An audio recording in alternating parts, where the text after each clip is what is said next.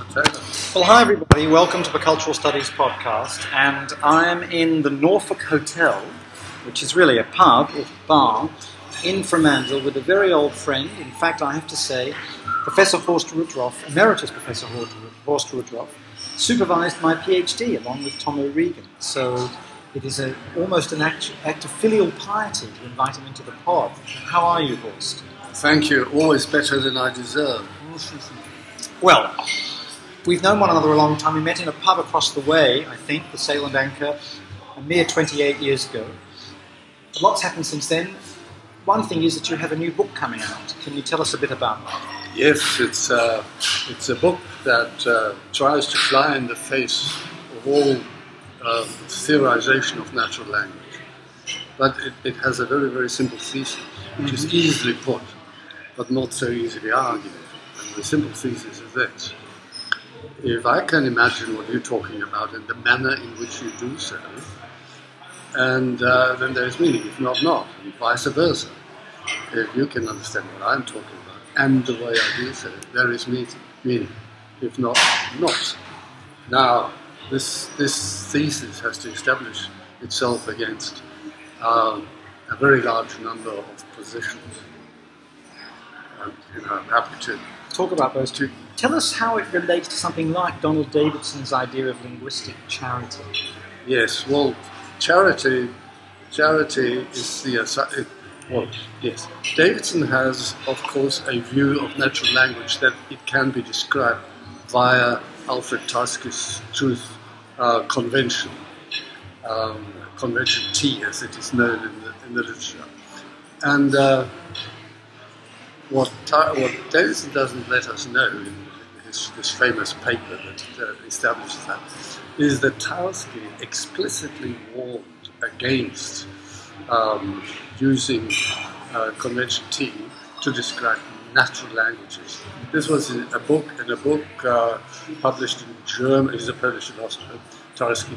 In a book published in 1936, translated into English in 1956, called, I think, Logic, Semantics, Meta-Mathematics. And there he says the reason why we shouldn't apply this formula, snow is white, is true if and only if snow is white, is that none of these items there actually stand for items in natural language. They just look like it. They simply are meant to illustrate formal placeholders. It's not natural language in which this whole system works. It is only in formal logic and formal semantics. And he says if we violate that rule, then we violate what makes natural language natural. And that is at the center of what I'm trying to do. What is it that makes natural language natural? Under it all, Horst, you are a phenomenologist. So there is going to be bodily response and experience animating your account of natural language, semantics, and semiotics. No? Well, yes. My early training was certainly in philosophy because I stand on two legs. I started with studying English literature and language, and philosophy and history. So what has survived throughout my career is a combination of philosophical inquiry and, of course, an interest, fundamental interest in English language and how it works in literary text. Right. And I've published from the beginning in both fields. Reader's Construction of Narrative, The Reader's Construction 1981, of Narrative. Routledge and Keegan-Paul, crucial text in theories of narrative that allow one to bring into narrative the role of the reader and not only that of the author or genre. But not simply because it is a fashion that emerged, but because I was convinced that of the Ingardinian argument that what we call the literary work as something that emerges in active reading cannot exist in any form that you could compare with either the ideology of a triangle or a square on the one hand, or materiality in the sense of a rock with chairs, etc. But that literary works were examples of ontically heteronymous objects that exist only in a combination of different ontic domains that have to be performed by the reader, from the materiality of word sounds and written signs through to the construction of syntax, sentence meanings, indicated aspects of fictional characters in space-time and so on and so on. And in the end, the construction of a quasi-objective world. And of course, that is only partially given in the literary work. It's this filling out, which Schigar called concretizations, is not simply a new emphasis on the reader. It is fundamental. That object, what we call them, would not exist unless we, in the act of reading, putting this all together, which was very much inherited by Isa, of course, and Jauss, and the historical use by Isa, and the act of reading we imply. Reader aesthetic, in critique, reader reception. All goes back. Only one of them was in the SS, right? Well, there was another one, Paul de Man, whom I met when I stayed at Yale for 6 months. Yeah. Well, he was writing collaboratory journalism. I gather there's a new biography of him out, which indicates he was not just one of these people who did that because it was advisable to do so, but actually there were some quite deeply held beliefs there. Lots and lots of people are swept up in these political movements, and by the time they may think that they might perhaps have taken the wrong way, it's too late to reverse. You know, an interesting thing Frank Commode said once, no friend of deconstruction, no friend of demand. Commode said, well, I was born in, whenever it was, 1919, 3 years after demand, something like that. He said, I would like to think that had I been in Belgium, an occupied country during the war, I would not have collaborated. Pause. Can I be certain? No. I would say very much the same. It is very simple from non-totalitarian states and societies to judge. It's enormously difficult. But can I get back to this theory of language and course. phenomenology? I'm particularly interested in the distance and the difference between, on the one hand, the high claims of a structuralist semiotics about the arbitrariness of meaning, the arbitrary assignation of signifier to signifier, their relation in the sign, versus onomatopoeia, guttural sounds, these emanations that come from us, that may not be universal, but certainly cross conventional language norms, as in national language norms or international language norms, and our speech, right, of course, and are very much about the body in action. The book addresses these questions, of course, in detail, and Saussure is one of the targets.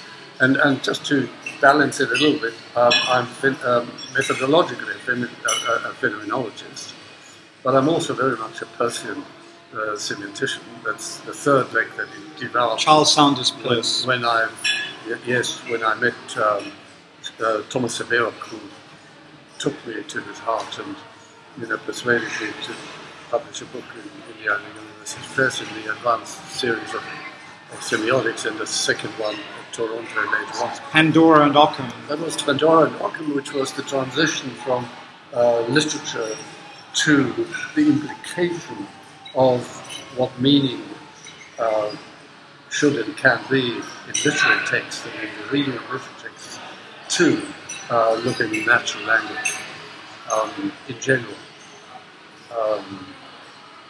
And then, of course, the next book is full on in terms of what does analytic philosophy have to say about all these things from Frege, that's why it's called, meaning from Frege to postmodern semantics and the body. So methodologically, you have phenomenology, but you also have natural language studies, and you have Persian semiotics. And analytical tools. Yeah. You cannot today, I think, approach natural language. Well, you can, of course, approach it from any one angle, but if you leave out analytical philosophy, this is the powerhouse. It's the dominant discourse. Even though I think much of it is misleading in terms of what makes natural language natural. Oh, thank you. That's here. Yes. I can do that. Are we going to wait a little bit for my friend's pizza? We were told that would be. Yes. So they come from two different kitchens. Doesn't matter. It doesn't matter. Yeah, it shouldn't be too much longer. That's no problem. I just didn't want to start and have him sitting there salivating. No. It shouldn't be that long. Thank you. Thank you, Horst. It's quite possible. Yes. All right. First of all, you mentioned the arbitrariness of the sun. Yeah. This is what I'm attacking. It's Right. a past pro toto fallacy. Because of the following. There's no doubt that the signifier is arbitrary, even though onomatopoeia is a reminder where natural language comes from. We were all saying, And our children, and Ouch. one can imagine, if one has any imagination, what they used to do before language emerged. I've just written a paper on the evolution of language, which is at the moment a hot topic. Even though it's hugely speculative, as it has to be because of the paucity of empirical evidence. Yeah. However, if we perform a certain transcendental reduction of what natural language cannot do without, then we can ask the legitimate speculative question, well, what would these features have been before and what would they look like? So I have isolated three. Aboutness, of which reference is a special case. And voice, which is the manner in which you say something, which in natural language is able to reverse the propositional content of something. Brilliant essay, what's a failure? So brilliant essay means failed again or something like that. Now you cannot do that in mathematics. Why? Because two fundamental reductions that have occurred that have established formal systems. The one is what one could call reduction of aboutness or referential reduction. The other one is deictic reduction. Both reduced to zero. The deictic is the here and there. Deictic, there's another point that is central to the book. Pointers. Instead of the marked x's of here, there, I, they, blah, blah, blah, which is generally handled in linguistics under the x's, I have been proposing a very much more radical thesis of the x's. Implied the x's, in its cultural form also called cultural x's, is the modal shadow of every single word in the language, not only when it's marked as I or we or here and then.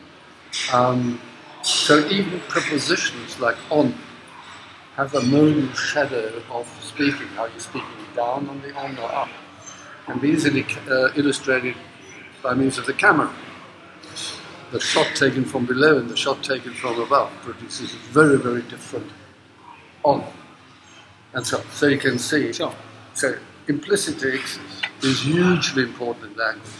Now you can see now why formal, one of the things I need to throw out is of course formal approaches to meaning in natural language.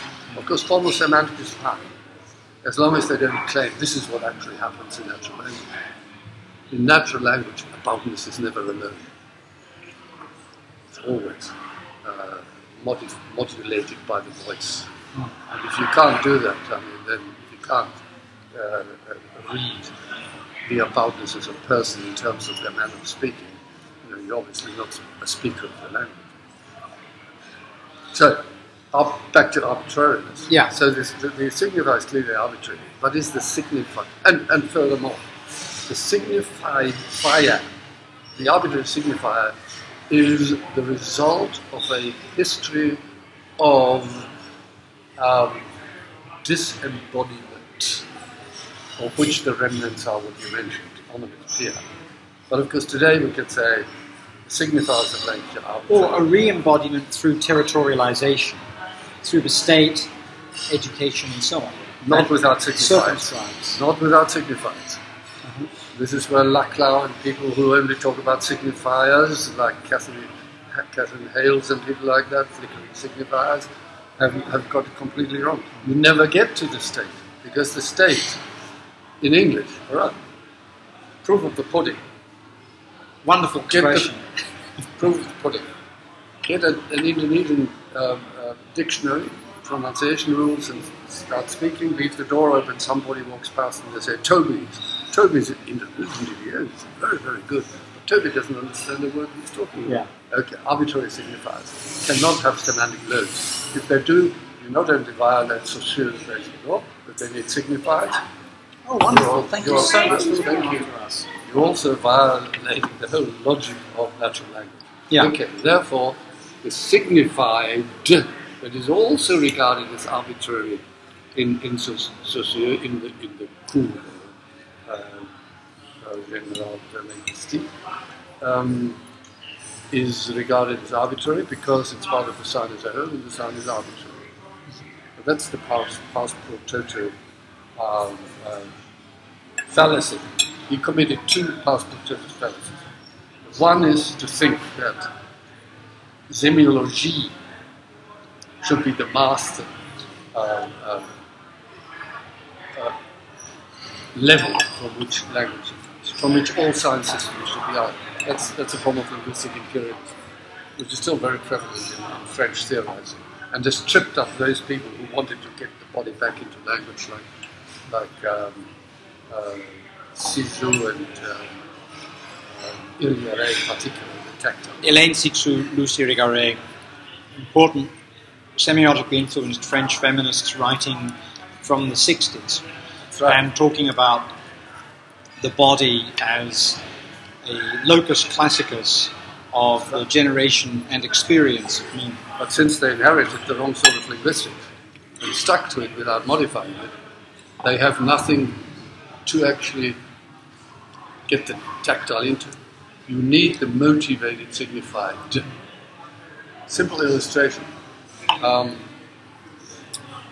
Chinese, a Frenchman, a German, an English person sitting on a beach somewhere near Marseille, and the Frenchman points at his toe and says, "More cause of toe," or something like that. The German says, "Meine große Zehe," the Englishman says, "My toe." And the Chinese perhaps says something like, "What est ta route?" Right? They have no doubt that they all know that they're talking about the same toe. Leaving cultural positioning of the big toe aside as a further sort of Barthian second order question of signification. But they all know what they're talking about, while the signifiers are arbitrary, totally arbitrary. There's no connection between the signifiers, but the signifiers are totally through the human body. And if that were not so, we couldn't translate languages because we share the same one. That's the base. Now this has all kinds of consequences, of course, such as that most languages share the one-word entry on natural kind objects, the dictionary, fish, you. Where they differ, where you have huge sizes of entries, is in big cultural terms. Well, does this mean, Horst, that there is infinite translatability? I say this because, like you, I speak different languages, and there are words in languages other than English that I understand, at least in the sense of believing there's a community of language because the people around me use the term, I seem to respond like they do, I seem to get the gist. But if somebody asked me to say what that word in Spanish meant in English, I actually couldn't, other than at a denotative level. And the denotative level would not get at the actual signified, which is connotated. So is there infinite translatability? It gets you off the ground. Because it works with a toe. Yeah. Does it work with very connotative forms? But the thing you have eliminated, as all analytical philosophers do, is time. Imagine yourself being in Spanish for a while, and you very easily move from what you call the denotative plan to the connotative. In other words... I'm not the only person calling it that.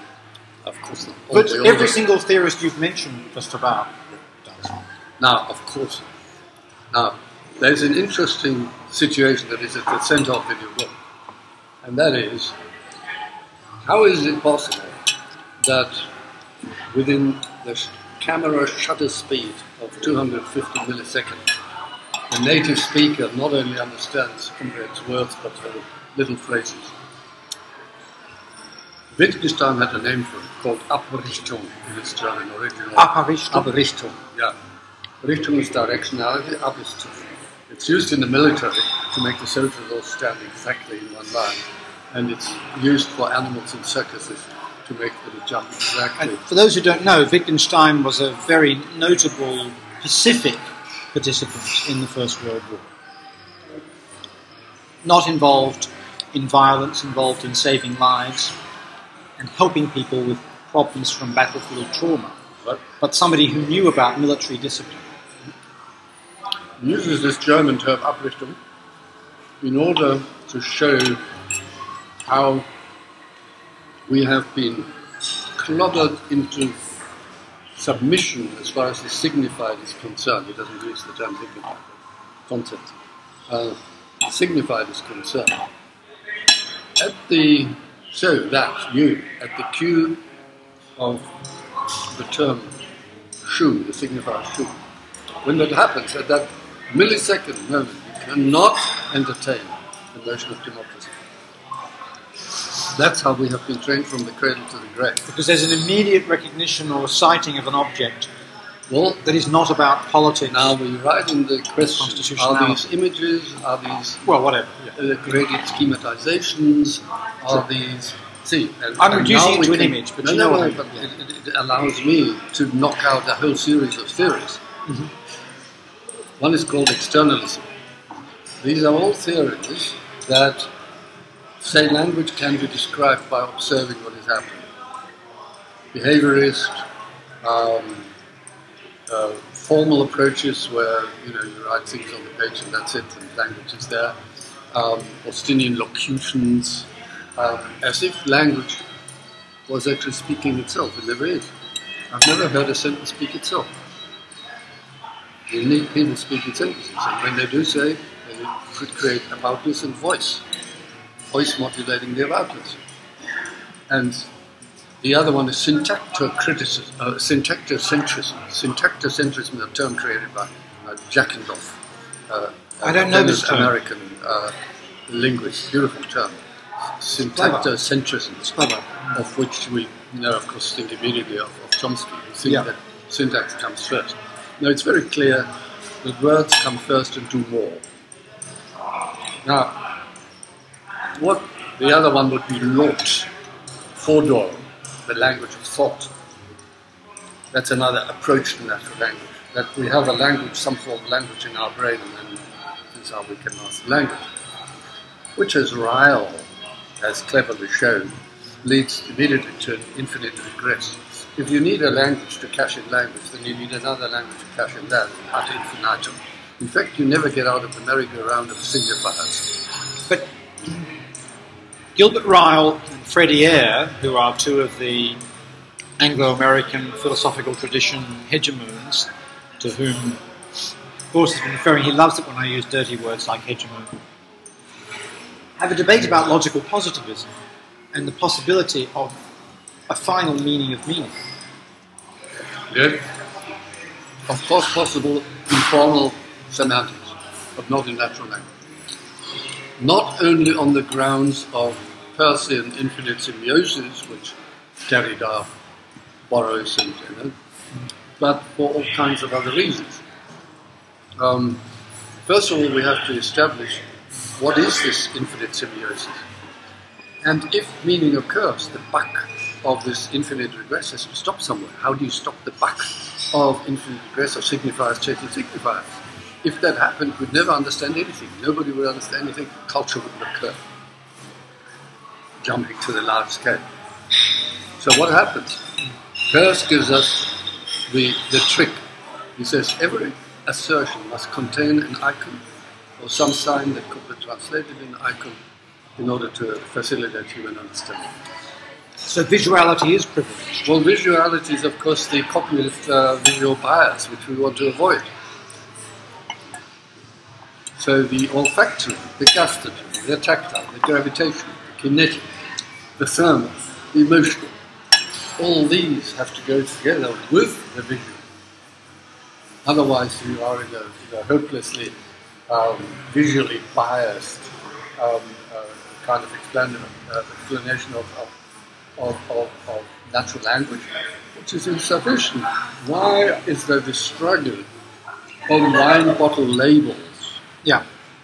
Why? Because our vocabulary at the olfactory and gustatory scale is tiny in any natural language.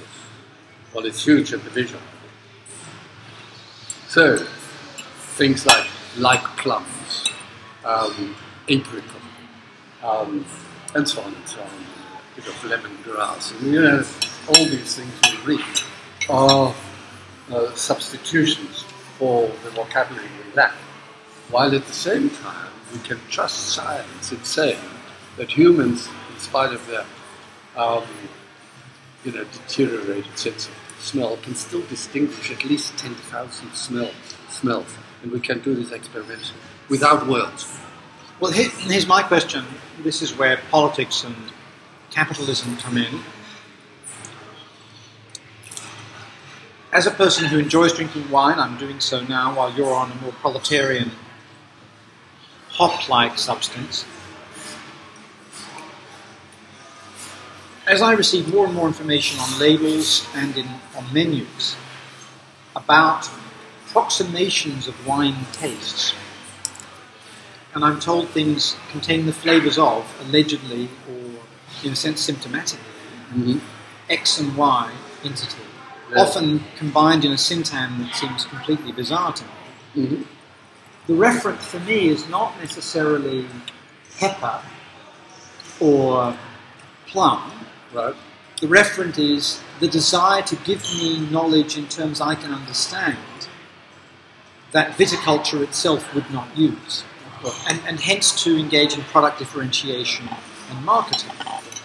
My answer to this is moving at such a high level of abstraction and complexity that it seems to be quite remote from the sort of very, very basic theoretical issues that I'm battling with.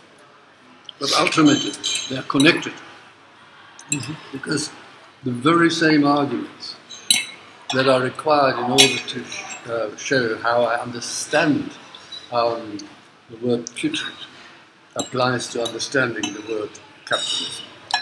It's simply a very, very complex, layered, multi-layered kind of discourse. But I'm addressing the meta-semantic principles that are so taken for granted in various shapes by all these theories. For instance, applied calculus metaphor. Language is like an applied calculus, right? Like a measuring tape. You have a language, say Navajo, and you apply it to the word, and then this is how you understand, like a measuring tape. The big difference is that the measuring tape has units that are formally designed. So the world is measured in terms of the units, while language has emerged actually from the analog observation of the world. And so it is not an accident, not a theoretical creation, that dogs in English have 4 legs. So we see there is an a priori, a posteriori confusion here.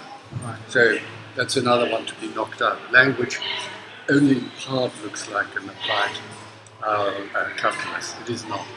It has grown out. It has evolved from. And as 3 things have evolved from pre-verbal human forms of communication, you would see. Aboutness, the perceptual world,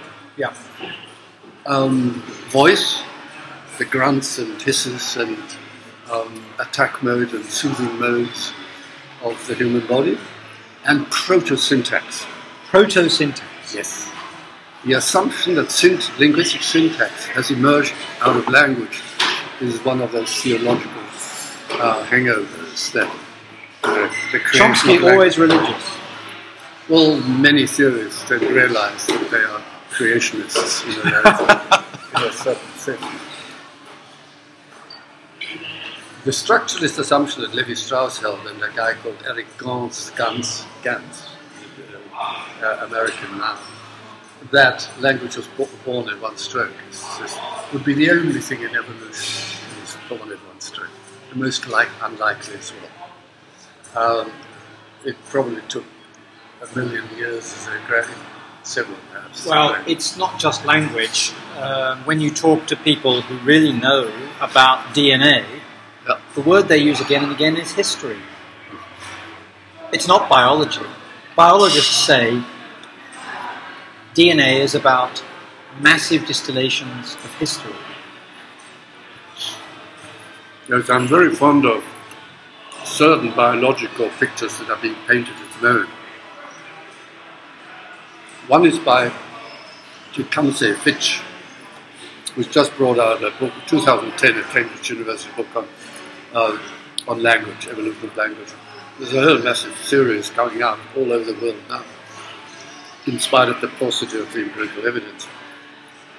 But one thing he argues in one paper is the point that we can start with a nano-intentionality of amoeba and go forward to higher animals and Homo sapiens sapiens. This double sapiens is something I really like. The ultimate arrogance. Where the one cell structure that could transform its chemistry to increase the probability of useful food intake, to the separation of inputs, perceptive inputs, and internal monitoring in sponges, and then a radical increase of that separation between input cells and monitoring cells till you get to the human brain, where you have this incredible asymmetry between a few million input cells and, they say now, well over 100 billion neurons. What do all these neurons do, cut off from the world? I'm not sure, but I think you and I both have somewhat fewer than we did in 1986 at Sail Oh, yes, but we have plenty to spare. Yes. We have sacrificed a lot to Dionysius. Bacchus, most of all. Bacchus, the Latin version, yes. So there is a quantifying argument for human imaginability, the second part of the title of the new book. Right. So imaginability becomes for me the base and is not to be confused with conceivability, which is all already verbal and propositional. It is the preverb, the gustative, the olfactory, the realization of the world. Now, of course, the Saussurians would say you cannot possibly separate language from the world. Of course, we can't, but there are certain cases where we can still sense when we can't find the words. Sexual intimacy and in tasting things as well. That we are very much in touch with the world at a non-verbal Well, think level. of all those moments when, in writing, putting down 3 periods, ... says a great deal. An enormous amount. Or when telling a story or adopting a position, one stops mid-sentence and allows the words to sit and looks at the other or doesn't. How much meaning is generated in those moments? If you take that... Can I get another glass of red wine? It's actually, yeah. Oh, I do, okay. Because all right, fine. I understand. Yeah. Thank you. That's okay. It's a great pity. That system doesn't allow that. One of the things about Australia, those of you who've never been here, which will be most of the listeners, is that it is the most governed society one can imagine, not just in a state-based way, but rule-driven, rule-governed, even as it is populated by people who like to drink vast amounts of alcohol and fall over, in between shouting at one another. Well, there's a connection. They fall over because they've never had a good drinking culture. This is the Anglo-Saxon problem. But In Britain, it's incredible. I'm hooked on the blue sky, the sense of space, the freedom, very nice, hospitable people, generous people. I do miss the European architecture. But back to, and the debates. But back to language and imaginability. Yeah. Imaginability then becomes the ground the human, the ground from which everything human emerges. And if we can't handle that in our description of language in some way, we will never be able to account for what makes language natural. Imaginability, think of scenarios. For 1 million years, hominids used to be jumped by leopards out of foliage and they couldn't control it. Then gradually they developed the ability to imagine a leopard that might be behind the foliage. A huge evolutionary step forward. Predictability. This is Ted Hughes and the thought fox. Yes, of course. When Ted Hughes feels the thought fox creeping up. Yes, I used to teach this program. Or Tiger, Tiger, Burning Bright. But it's Ted Hughes' thought fox. Very much so. Yes. So imaginability in all its forms for human survival, hominid survival, must have been highly developed and perhaps was a precondition for the... Still eating? Sorry, I'm just double checking. We're trying to find a glass of red wine for him, but because he's interviewing me, but so he can't. I'm sorry. No, it's lovely that you're here, but is there any way we could bribe one of you to get me another glass of red wine so we can keep before... Yeah, do you know what you're drinking? Tempranillo. Tempranillo? Yeah. I give you some money to hand over. I think that'll be enough. Yes, it should. Well, hang on, I've got a little bit more. Tempranillo. Thank you. Now, and that's another side to Australians. There is the person who will break the rules. Oh, always. That's the other side. It is, and this is where langue and parole still have value. Anyway, poor old Horst. His pizza is getting colder and colder and colder. It doesn't matter at all. I live as one of my visitors from the United States once said, Horst thrives on the eros of ideas. The eros of ideas is thriving on. Of course, all the theorization so far would have listeners wonder about what sort of subjectivist crap theory is there. So, of necessity, we need to introduce intersubjective mentalism as a basic ingredient.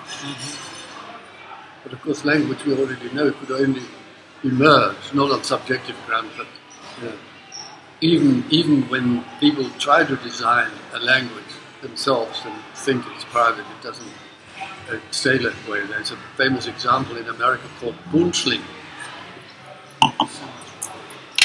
No, you were very kind. Oh, thank you, bless you. Thank you. Good luck. Bunchling.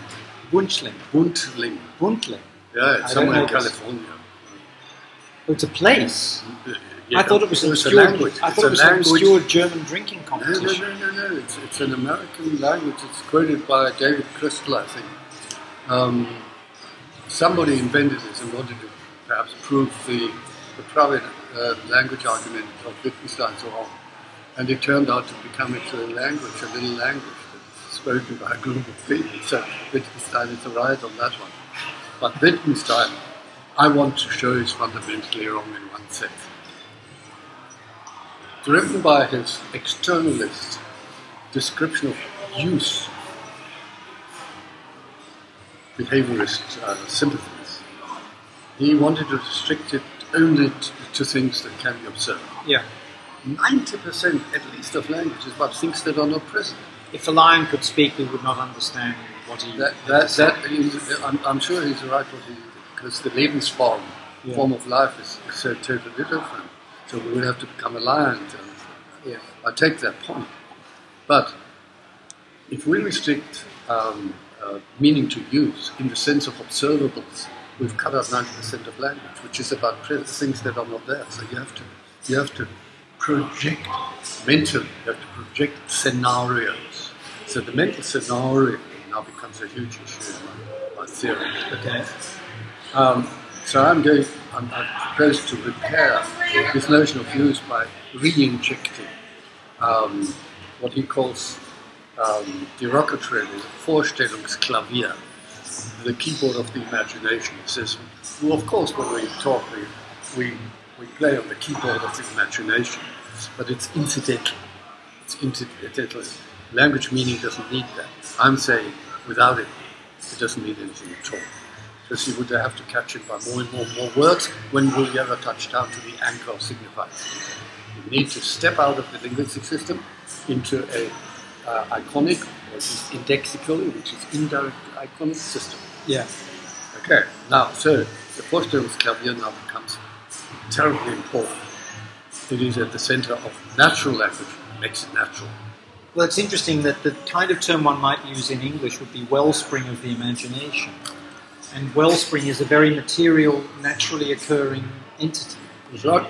Unfortunately, imagination is so much connected with a romantic and vague idea of intuition and so. But in fact, you're saying it's there all the time, and it's the primary object of language. Well, the thesis I'm proposing is that while it is true that iconicity has been lost at the level of the signifier largely, almost completely, apart from phonetic here, it has been transferred massively and refined and complicated at the level of the signifier.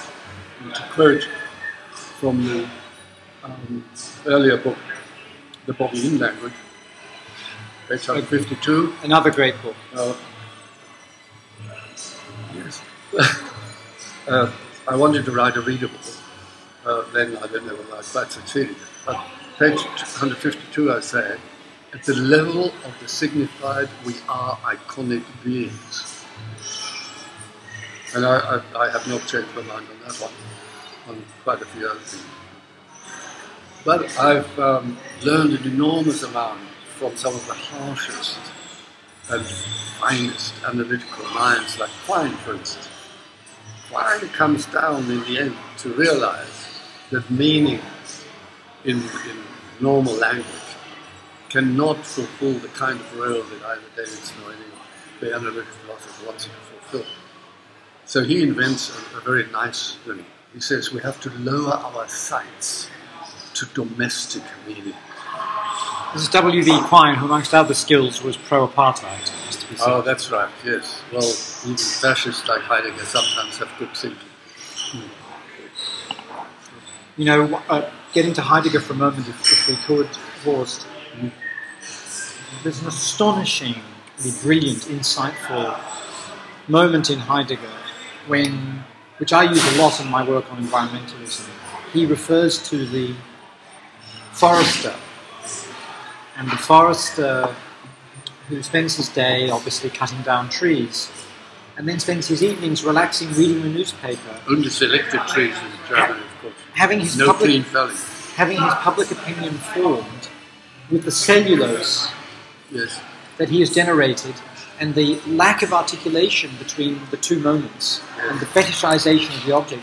Remarkable Marxist critique coming from Heidegger. Brilliantly insightful. Yes, yes. Well, the forest plays a huge role in Heidegger, of course. The clearing. Wasn't he caught in a forest, running away? That's right, yes. Across a meadow somewhere. Probably cows with huge bells around him. Wonderful cliche. Picture. Yes. Yeah. Well, yeah, good old Heidegger. Of course, I have a pet theory all to do with my pursuit of literary meaning in natural language. And that is that I think there's a philosophical answer to this political blindness. Of Quine or of Heidegger? No, of Heidegger. Not of Heidegger. No, just stayed with Heidegger for a second. Right. In 1949, he still wrote in a letter a sentence about describing the modern world, motorized agriculture and masculines in the chambers of Auschwitz, and to lump them together in one sentence, and it shows a huge insensitivity. And one of the central terms in Heidegger is, of course, Seinsvergessenheit, one word, the forgetting of sein. And I am accusing him, throughout his work, of Wahrnehmungsvergessenheit, the forgetting of perception. The word Wahrnehmung, the English word perception, in German means truth-taking. Does it? Var Interesting. nemo, Right. perception is truth taking. You take for truth what you see, touch, heard, Yeah. in other words. But he wanted to focus on Sein in a pre-Socratic way. So he looks through the screaming bodies of Auschwitz. When he looks through, he doesn't see them. It's all about Sein, a distant dream of possibly Jesuit origin, of something that he wants to establish as being fundamentally more human than modernity. So Wahrnehmungs vergessen, perception, forgetting of the importance of perception of screaming, pain, bodies in pain. He cannot see because of his long distance view. Your critique is not that far distant from Habermas's critique of Heidegger. Of course, Actually. I've read Habermas, so yeah. I used to teach Habermas, so yes, it's probably very much influenced by. Well, what I mean is one might not think that Habermas's theories of language are compelling, but I think he's right about the Heideggerian loss of identification, empathy, sympathy, which at an operational level is precisely about hearing pain. No. I think he's one of the most successful, together with Foucault, pragmatist of natural language. Habermas. Communicative action. Communicability is the social version of imaginability, because imaginability is also immediately social, but communicability probably is prior to. Well, no, it can't be prior to It's the next imaginability. phase They of go imaginability. They go together. Yeah, they are. They go together. Well, I hope you will send a copy of this new book to Habermas, and it's coming out with Cambridge Scholars Press. Is that There's Cambridge Scholars Publications. Cambridge Scholars Publications?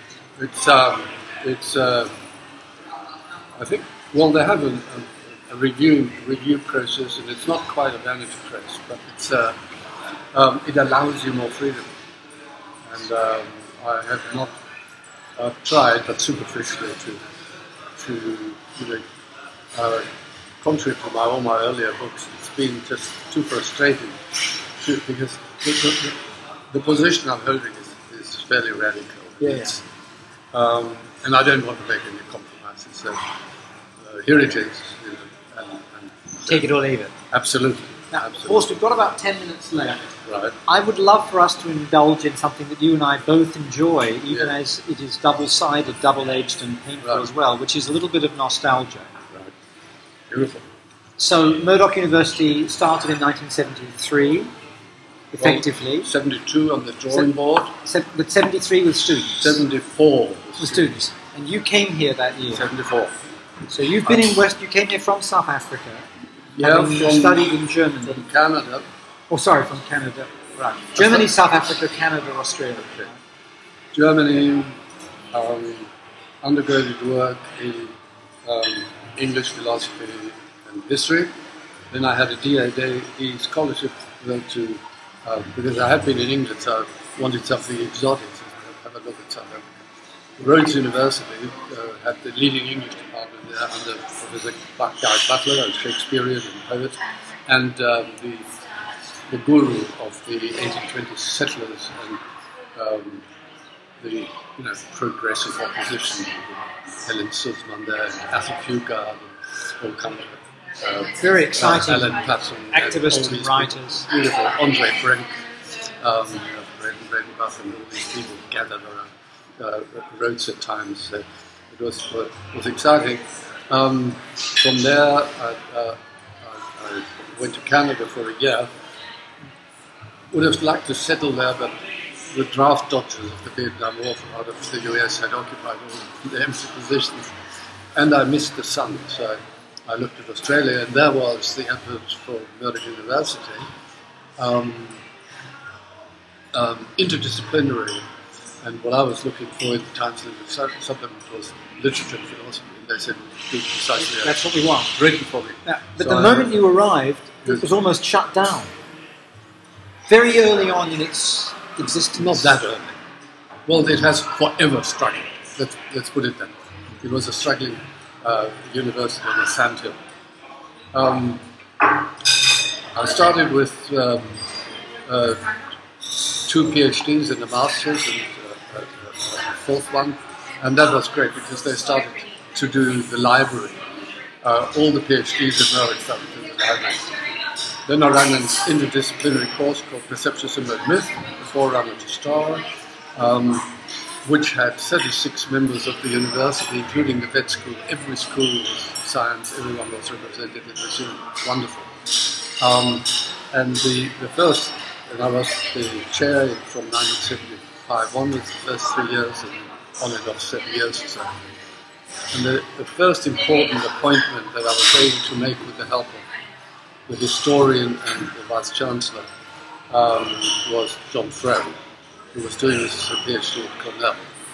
And so I'd start a literature program on theoretical principles, which didn't exist in Australia. They did some theory at honours level, but not. And so we wanted to collect, and John and I worked together throughout these years. It was wonderful to do that. It's a fantastic mind, John's to work with. And he brought Bakhtinian theorization, advanced Marxist discourses. I had phenomenology and a few other things. We want to employ linguists, critical linguistics. We had a long list of wonderful people, and for about 15 years we out-published the UWA in this department, hands down. University of Western Australia. Yeah, this is the old university, very respectable. But Murdoch was a powerhouse from the late 70s to the early 90s. And that was just unbelievable, exciting. Now, some of the names we could mention, Horst, are people that I was talking about with Vijay yesterday. So Vijay Mishra, who said in the podcast yesterday he learned an enormous amount from John Frow and you. But others too, like Bob Hodge and John Hartley, yes. Rita Felsky, Michael O'Toole. Lots of people, all with very able, brilliant, and all with a special theoretical strength that they could represent. And so we have this, it's almost an adumbration or phenomenological structure where all these various aspects of theory could impinge on text. Yeah. And a little later, feminist theory, I ran one of the first feminist seminars, reading Kristeva with 2 lesbian students. Julia Kristeva. Julia Kristeva, who I think, obviously was the smartest of the French theorists, particularly because she sensed that her linguistics was insufficient for what she wanted to say about language. And some of the best observations she makes are in a little book, psychoanalysis, published in Columbia at 89, I think. Title. Well, there's Desire in Language. No, that's an earlier one. That's the semiotic take. Something I would love. It was when Philippe Solé was cheating on her, no doubt. Listeners will know that I like to bring things down to the gossipy level, which sometimes can be very apt. Yeah, very useful. I think Murdoch University was a wonderful experiment, but it was difficult to sustain, partly because our brightest people, of course, needed chairs, and there were no chairs at Murdoch, they were filled. And later on they started some personal chairs, but even that it was only a very limited number. And so they had to look elsewhere. And our humanities group, literature and communication studies in particular, and also Asian studies, we've created some 20 or 25 chairs around the world out of this. And at a certain point, actually, it was more successful than the ANU in seating chairs. We did the statistics. We were very proud of that group. It was ultimately unsustainable. Someone from Melbourne said we've become victims of our own success. Well, I think the other thing is that a lot of these people were thinking about everybody from, Alec Macau, Krishna Sen, whoever, Inang, Zoe Safoulis. People who gave Murdoch its patina in the late 80s, early 90s. And you have done that for 4 decades, in fact. Part of the difficulty is that the prevailing political economy of the time meant that these new interdisciplinary universities in Australia, Griffith University in Brisbane, Murdoch University in Perth, were dedicated to the idea of problem solving rather than the parthenogenesis of disciplines. So it was quite natural that everybody wanted to read philosophy, everybody wanted to read linguistics, everybody wanted to read feminism. If somebody smart came along and had a take, you wanted to know about it and you wanted to show respect for them. All of us did. Now, this is not the way in which academia regenerates itself. But then the second thing that happens that is conjunctural is, of course, that other universities with greater stature in an institutional sense catch up and realize, Jesus, there are these things going on that are unlooked for in your world, Horatio, and they reach out and they grab it. Another feature was institutional. Under John Dawkins, the Australian Minister for Education. In order to have a better appearance in the UNESCO statistics of Australian education, he decided to follow Britain and turn every college into a university. Yes. So we actually, for a while, looked better educated than France. The great disadvantage, of course, was that the research dollar couldn't possibly... No, and there were also lots of people who had built lives in these other institutions with the understanding that they didn't need to get doctorates and they didn't need to do research. Right. But legitimate expectations. But the interesting thing was, as you mentioned, the interdisciplinary universities, both Griffith and Murdoch, and Griffith handled it much better than Murdoch, was that the colleges had natural power, not in their PhDs, but in their student numbers. And since universities were increasingly measured by student numbers, which kept the old universities safe for all kinds of other reasons, but was very, very difficult to compete with for the Griffith. Griffith enlarged very quickly by merging with something. Murdoch didn't, and so we were stuck.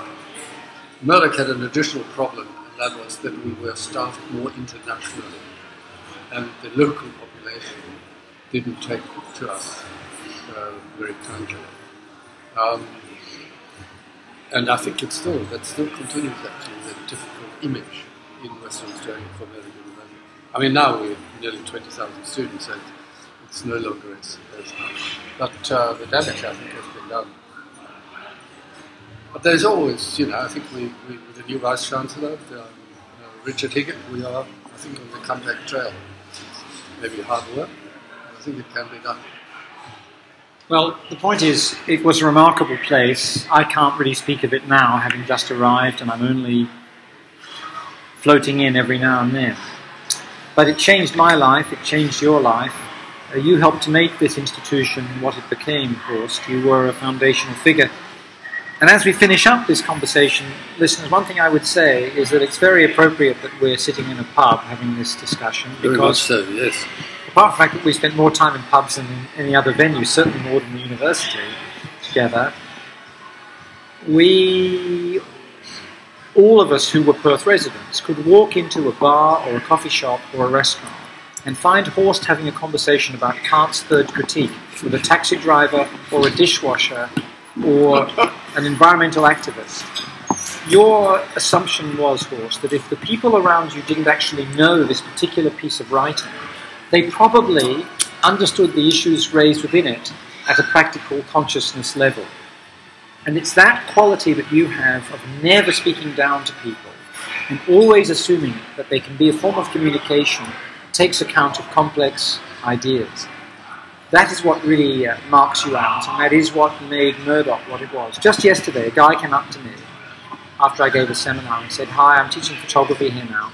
20 years ago, I had nothing to do with Murdoch, but my friends and I used to come and listen to your lectures for fun and to learn things. We were just living in a group house, unemployed, doing whatever we did." Well, that was the ethos at that time, and it was reciprocal, I think, between the wider community, the wider society, and the campus in ways that are harder to do probably nowadays. But you embody that. It's about saying these are complex philosophical concepts, but actually they wouldn't live if they didn't relate to everyday life. That's absolutely right. Very kind words. Thank you very much, Toby. Most enjoyable talking to you. It was great. Thank you.